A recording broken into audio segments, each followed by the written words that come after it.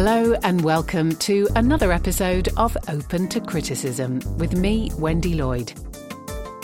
I'm a film critic, and after years of digging into the inequalities within film criticism for my academic research, I'm now continuing the conversation out in the world with this podcast.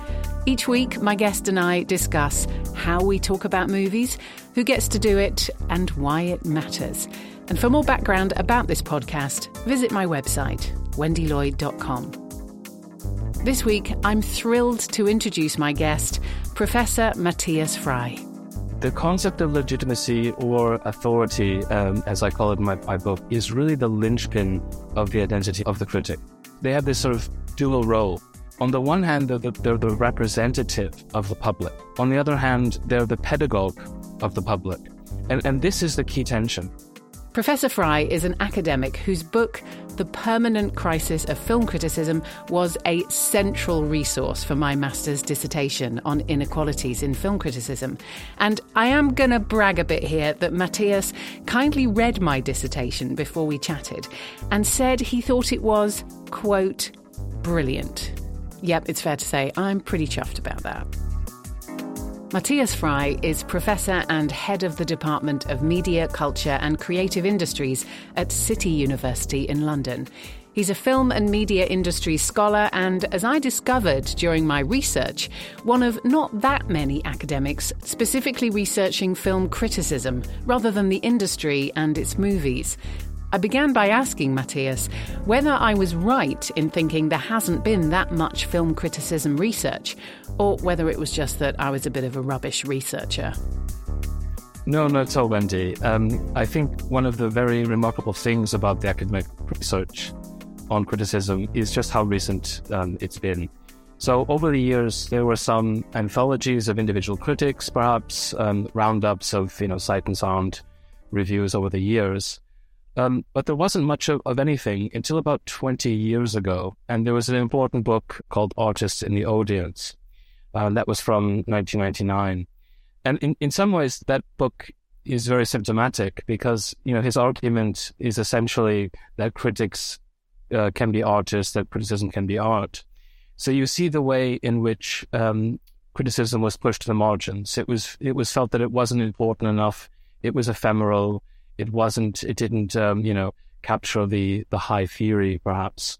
So it's really only been in the last 20 years that there's been a growing interest, but it is absolutely still modest compared to other things. Yeah. Well, it's good that you've come into play then, because your book was just a lifesaver for me doing my studies, and it's so fantastic to get to talk to you about it today. The title of the book, I know you've written several, but the title of the book that I suppose it particularly pertains to our conversation, and the one that I, was my Bible, continues to be, is The Permanent Crisis of Film Criticism, The Anxiety of Authority. Can you explain a little about the title and how this became the focus of the book? The concept of the book and writing the book, it came out in 2015 and writing it over a series of years. And what I was trying to do was to better understand what was an imminent crisis at the moment. Lots of critics at the time saying, this is the end of criticism, this is the death of the critic, all of these critics are losing their job. A lot of the kind of a doomsday rhetoric. And they usually thought of social media as the enemy number one. And so what I did was I set about researching the whole history of criticism in 4 different countries, UK, USA, Germany, and France. And what I found, and this is how it ties into the title, was that there was almost no time in which criticism was not seen to be in crisis. Mm-hmm. It was a permanent crisis. Yeah. But I did find about 4 or 5 specific points in time where the crisis was really bubbling to the surface. The commonality between those 4 points is an historical moment of change within media technology or in the film industry itself. So one of the key points was actually quite close to the beginnings of criticism in the late teens and early 20s. And this was just the time when film criticism was just being recognized as such. It was appearing not only in trade papers, but it was broadening out to reviews and in broadsheets, dailies and weeklies. It was being practiced also by theatre critics. They were sort of moonlighting as film critics. And this sort of precipitated the first crisis, which was that the trade press writers were feeling that their existence was suddenly under threat, and that indeed their mode and purpose of criticism was under threat. So they had considered criticism as actually helping industry. Yeah, sort of promotional. Exactly. They thought that the best way to do is to communicate to the industry, tell them how to improve films. It wasn't an adversarial or objective point of view. Another key point of crisis was in the late 50s and into the 60s. And by this time, of course, film had become much more established. It was beginning to be seen as a more artistic type of artistic medium. It was often the publications that were writing about film were often tied to public institutions like the BFI and Sight and Sound, or the new film festivals that were coming into being. This new crisis was then this tension between that more kind of educational type of criticism that was associated with maybe a publication like Sight and Sound, and this new type of criticism being found in specialist film magazines like Cahiers du Cinéma in France or Film Critique in West Germany. And those types of publications were taking a more contrarian point of view. They were taking a more political stances. And so there was this crisis about what should criticism be? Should it be kind of to educate the masses, or should it be to stake out a commitment to a certain political point of view? The third key crisis was in the 70s, where you had the emergence of star critics like Pauline Kael, Roger Ebert. You have film criticism now appearing on television. And so there was lots of discussion at these points about the dumbing down of criticism. They're not professionals, they're more kind of celebrities. And this really comes into then the final crisis, or at the time of my publication, the final crisis, which was the crisis produced by social media and the democratization of criticism in vlogs, in social media, and then Rotten Tomatoes and so on. And I think just to sort of tie all these crises together, the really common points was this feeling among critics that there was this sudden, new and unique dumbing down of criticism in film culture. Also, a fragmentation of the audience. You see this a lot. Of course, that's also a common argument today with social media. Final point, there's a fear of a kind of a downfall in the authority of the critic, that if you have these, regular people or people who are not specialists or not coming from the industry writing about criticism, that somehow cheapens criticism itself. Great. Well, there's so much of what you just said there I will be expanding on, because it touches upon so much that I'd like to talk to you about anyway. But let's do that last point that you just mentioned there in terms of this whole idea of dumbing down, because it kind of connects to the whole idea of legitimacy, doesn't it? And the crisis of legitimacy for film critics and criticism itself, going back before film, in terms of, I find it very fascinating learning about how, really critics are essentially, constantly having to convince audiences and consumers of their authority, that their verdict is legitimate, that it is of value, and that film fans, well, without it, you won't really understand what's going on screen. So that's kind of underpins criticism, doesn't it? Absolutely. The concept of legitimacy or authority, as I call it in my book, is really the linchpin of the identity of the critic. And there was a sociologist named Jürgen Habermas who has a great line, and I'll just paraphrase it here. And essentially, and he was talking about critics in the Enlightenment, but it applies still today. He said essentially that the critic, they have this sort of dual role. On the one hand, they're the representative of the public. On the other hand, they're the pedagogue of the public. And this is the key tension. So how do you as a critic stay one step ahead of the audience without losing that audience? And it comes down to the question of, why do I, if I'm, the critic here, why do I have the right to express my opinion or an expertise about a film? Why should you listen to me? And you see over the history of criticism different ways in which critics have tried to assert their authority or legitimacy.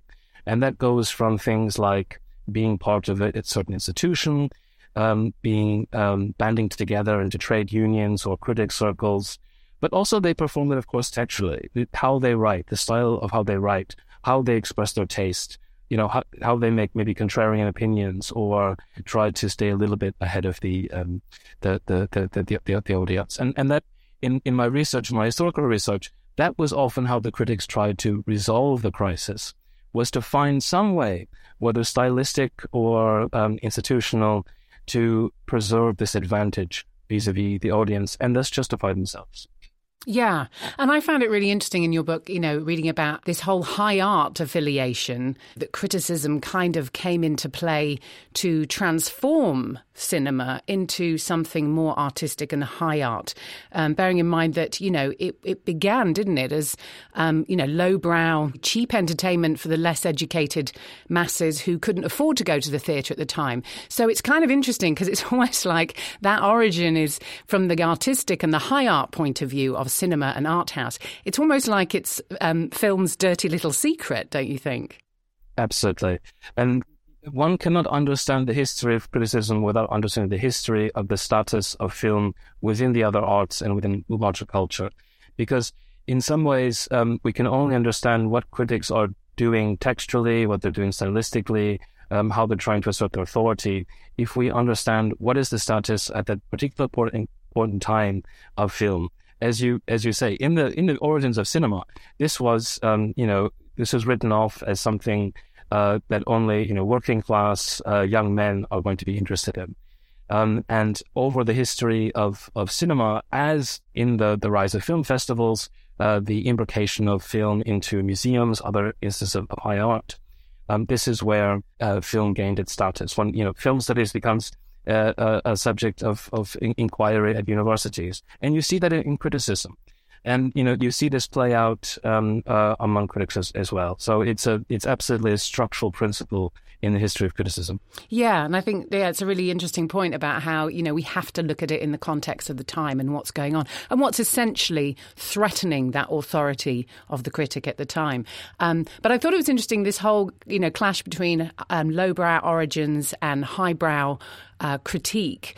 The issues we have, it continues today in some ways. One of the examples is between mainstream cinema and art house, isn't it? You've got that tension. And I was thinking about this the other day in terms of how blockbuster films these days and how PR companies are very much using online influencers in lieu of critics at those events.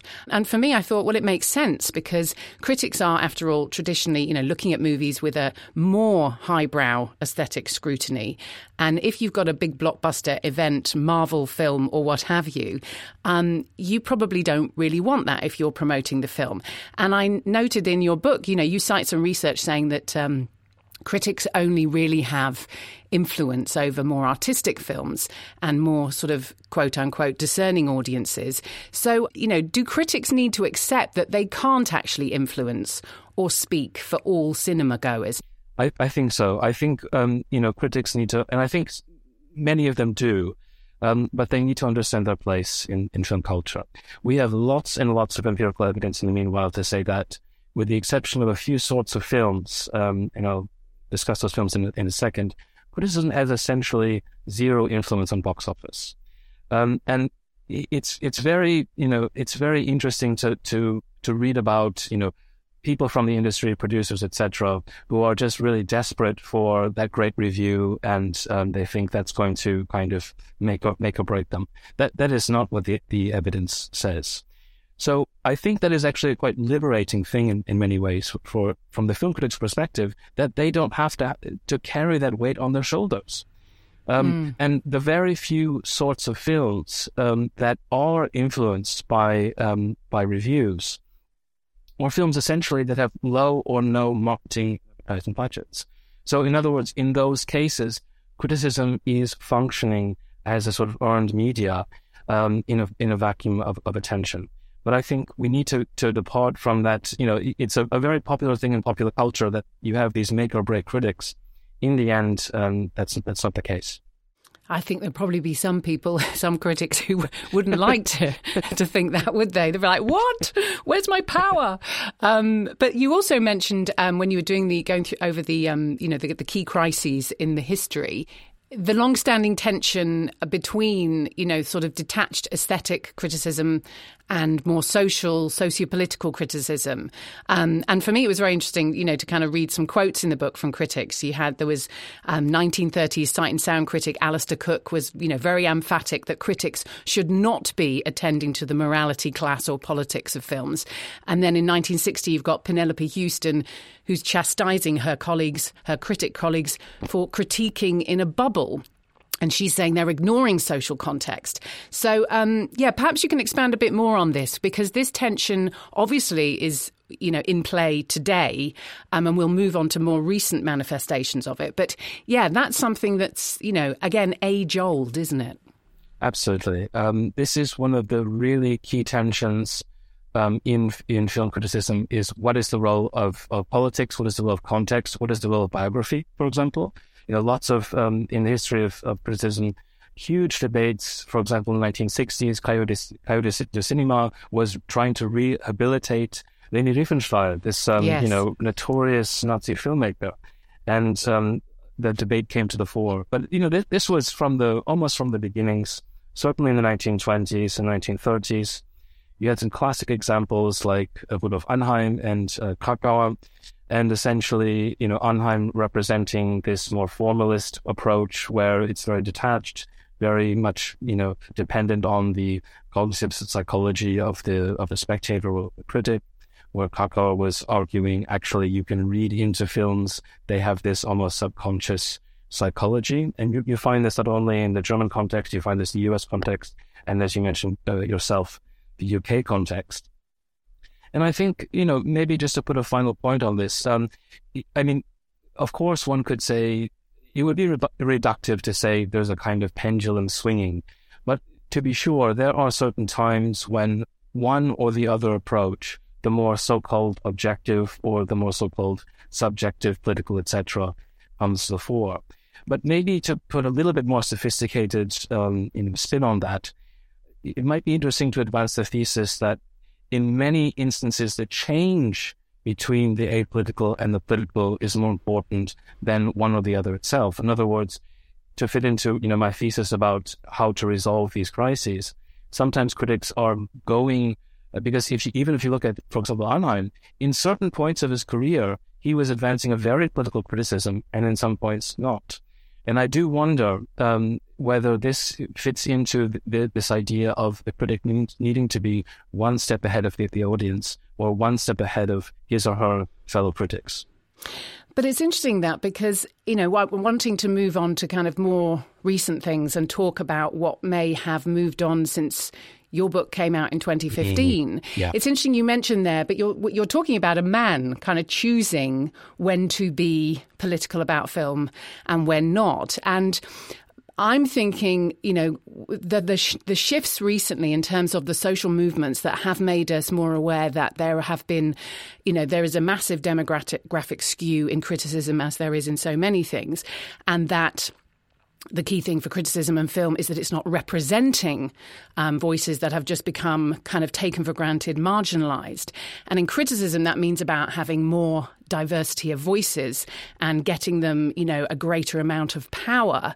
So it's interesting. It's almost like I kind of want to challenge your point there about, it kind of moving and that something, you could move them back and forth, because is the genie not out of the bottle a bit when it comes to recognising that we can't just ignore sectors of society that haven't been properly represented both on screen and otherwise? And once we do that, that is political. Absolutely. And just to clarify my last point, I wasn't advancing, I wasn't agreeing with Arnheim or something. I was just trying to characterize the history. Okay. Absolutely agree with your point. I think what's going on at the moment, well, a few things are going on. Obviously, there's a major social upheaval going on. And that upheaval is tied into also media technological reckonings. Let's not forget the hashtag #MeToo movement is, or was the origins of it, were very much imbricated into new media technology developments. Yeah. I do wonder if something like that would have happened if one didn't have not yet had Twitter and not yet had Facebook and social media at the time. So what we're also seeing in this is the rise again of a certain morality and moralism and politicization of criticism. So one example I didn't mention from the 1920s and things is that there was at that time also, besides Krakow and so on, a very strong tradition of church-based film reviewing, a very strong tradition of film reviewing within the communist parties in these countries. And I feel like this is coming back, but it's been deinstitutionalized. And social media is what is allowing that to happen.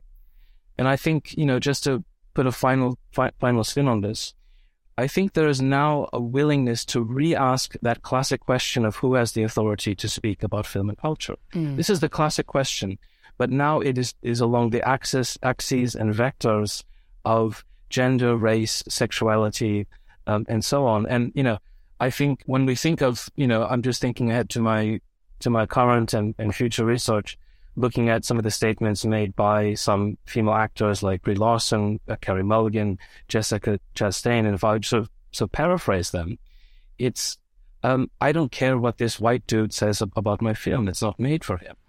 And I think that statement is really, if we essentialize that statement, it goes back to that classic question: who has the authority to speak? And they're challenging that, and what you have just referred to, the fact that for the longest period of time, there was a certain demographic of people that had the implicit authority to write about film because they were the ones that were being hired by institutions. Yeah, exactly. So as we shift that, authority shifts, and then, yes, people can say no. Go Brie Larson, I say. So let's see. Another word you used early on was the democratization of film criticism via this whole way that the internet has changed things so significantly. And as your book, Permanent Crisis, as you said, published in 2015, kind of concludes looking at the effects of that by that point. Let's start by talking about the democratization that you talk about at that time and the fact that you kind of highlight a lot of contradictions there and that claims to democratization can be kind of picked apart somewhat. Yeah, exactly. I mean, it's the book is only 7 or 8 years old, but in some ways it feels quaint because at the time, the crisis that critics were experiencing was about Rotten Tomatoes and about Twitter and, the fact that Twitter users are being quoted on a poster for Film Like the Impossible. And it seems almost quite now in the days of algorithmic recommender systems and AI. But it's very interesting to look back. And of course, hindsight is 2020, but I think my thesis was in some ways borne out. Because at that time, again, something like Rotten Tomatoes, what I was trying to do was a bit to challenge some of the anxiety that was being experienced at the time. Critics were essentially saying, well, now that we have Rotten Tomatoes, it's just an algorithm. My feelings and opinions don't matter anymore. Audiences aren't looking at individual critics. They're just looking at an algorithm. Yeah. And I think, how I challenged it certainly in 2015 was to say, at least Rotten Tomatoes still cares what critics think, right? Yeah. In many ways, Rotten Tomatoes is reinforcing the belief that audiences should care what critics believe, and not just go on to some audience score or something like that, or listen to an algorithmic recommender system, because their value proposition was essentially to say, you don't have to listen to your local critic anymore. Now you can get this so-called objective quotient of all the critics. And yeah, as I say, hindsight is 2020, but I think in some ways those skirmishes are precipitating what is happening now with, in the age of ChatGPT and AI. And again, my message to critics is actually, let's see this as a little bit of a liberation, because, for the longest time, critics are complaining about, oh no, I have to write a capsule review and this is just a fluff promo piece and that reply that. Well, you don't have to write that anymore. ChatGPT can do that. Right. They can write promotional copy. Now we can concentrate on longer pieces, more in-depth pieces, more sophisticated pieces. Yeah, absolutely. Because, as you talk about, with Rotten Tomatoes specifically, in fact, the way it was set up was very much about reinforcing critic power and also indeed giving greater weight to critics who had managed to secure a top critic post. But of course, they were all the same kinds of people. So it kind of reinforced the status quo big time. Absolutely. Yeah. It was interesting what you said about Rotten Tomatoes and their claim, which was to say, now you don't just have to kind of stick with your one local critic. You've got access to all of these ones. And it was interesting that you mentioned in the book how that goes against, a kind of more old-fashioned view of criticism. I think you quoted Anne Thompson, a Variety critic, who said, what we need to do as film fans is find a critic who will, quote, steer you straight, which I thought was wonderful. There's so much in that. This person will tell you what is good on screen. And, I've been thinking about this a lot recently, especially doing the podcast, is that I increasingly feel that what's important is that we don't actually just remain drawn to people who we think like the same things as us. We need to kind of read critics who may like something different to explain to us why that has value. So that side of things really kind of needs upsetting, doesn't it? I think so. And what's very interesting about my more recent empirical research into audiences and how they relate to critics is the degree to which audiences they want actually to be confirmed by the critic. Actually, the dialogue between the audience and critic, again, not for everyone, but for many audiences, they want their own initial, I don't want to call them biases, but let's say opinions or feelings to be confirmed. And so that dialogue is actually a confirmation. And that was something that was very surprising to me because, as you say, one tradition of thinking about criticism is actually this is not just reinforcing your own taste, it's to challenge your taste and to offer you something new and to open you up to a genre or a national cinema or to a director or to a format that will actually give you some sort of variety. So for me personally, that is the important function of criticism, to expose me to something new. But I think we have to realize for many people, they want to be affirmed by criticism rather than challenged. Well, that's why they should be listening to this podcast, because I'm trying to convince them otherwise. And I'm very grateful that you're here helping me do the job. Let's move on then to your current research, because it sounds absolutely fascinating. And I'm already deciding that when you finished it, I want to have you back on. So tell us a bit about that. So essentially, my current research is about the next stage in the crisis of criticism. That is the challenge of algorithmic recommender systems and how they might be so-called leading us towards filter bubbles and so on. And, to offer you just maybe one small insight that's relevant to our current discussion, going back to that quote by Anne Thompson that you mentioned about, people these days don't have a certain critic. But in some ways, she's right. So what we found, and we did nationally representative surveys in this country, in the US, we did many, many interviews, we did demonstrations with regular audiences, how they use streaming services. And they often don't look for, they don't Google Mark Kermode, they don't Google, Clive Wonka or whatever. They often just Google reviews. Yeah. And so I think we have to, acknowledge that maybe that's what's happening. It isn't people following certain star critics. It's actually they want to have a dialogue, or indeed they want to have their taste affirmed. And then going on to my most recent project, what I'm trying to understand is essentially audience demand for diverse film casting. Because the argument from industry has typically been, well, we would love to diversify casting, but we can't afford to. And that argument in turn is based on this fact that, well, so-called mass audiences worldwide are largely white. This assumption that white people want to look at white actors.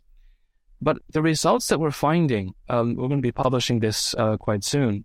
The results that we're finding is that it's absolutely not true. There is absolutely no correlation between white audiences favoring white actors when we gave them different headshots and asked them to cast a fictitious film. Things like awareness of actors is much, much more important. But I think actually our most important result is the following. Not only did we ask the audiences, which actor would you prefer in this role? We then asked them, who do you think the average viewer would prefer?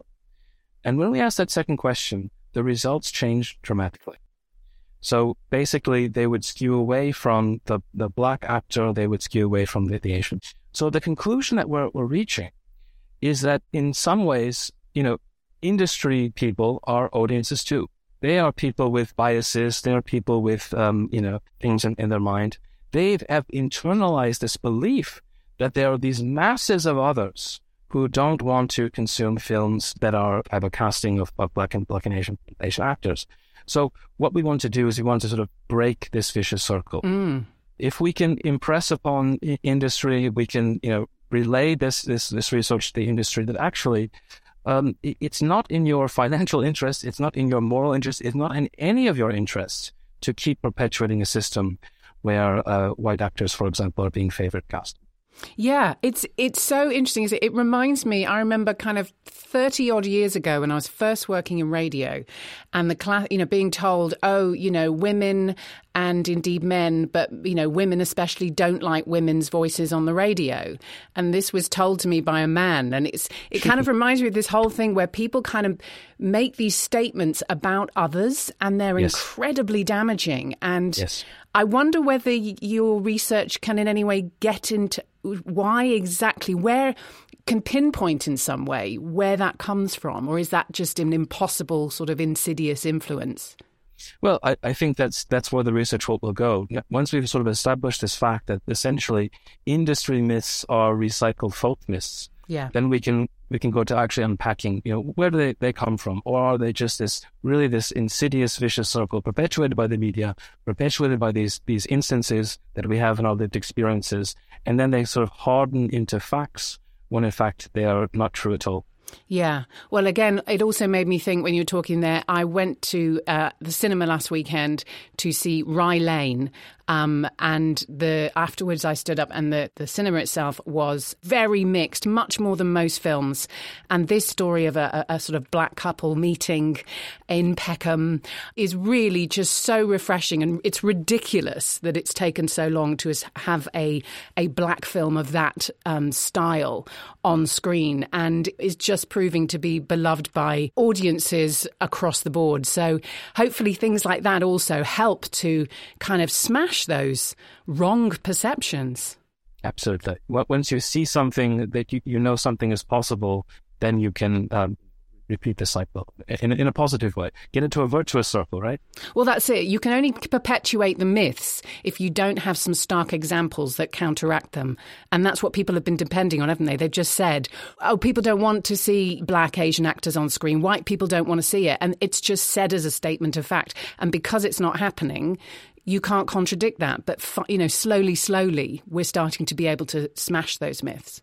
Exactly. In the end, the film industry is a very risky business. And so, unfortunately, it tends towards conservative things. In other words, kind of creating a formula and then repeating it. Yeah. But if we can, break that formula and create a new formula, then I think we have, very good hopes for the future. Professor Mattias Frey there with some thought-provoking research about film criticism in the 21st century. And following on from my chat with Mattias about the changing role and perception of film critics, next week's guest is critic and film industry influencer Ashanti Omkar, who'll be chatting to me about how critics might need to reevaluate how they present themselves online to better establish their authority in the social media age. I feel like a lot of critics don't even use Instagram. They don't know how to make something that looks vibrant. Remember, the PR is somebody who's between 25 and 35 most of the time. They're the ones looking at these lists. If you're not visible to them, then why would they invite you? This is the other question to ask. That's it for this time. Thanks again for listening. Do please keep those reviews and ratings coming in. They make a world of a difference for independent podcasters like myself in terms of building that all-important audience. Open to Criticism is written, produced and presented by me, Wendy Lloyd, with original music by Hamish Clark. Until next time.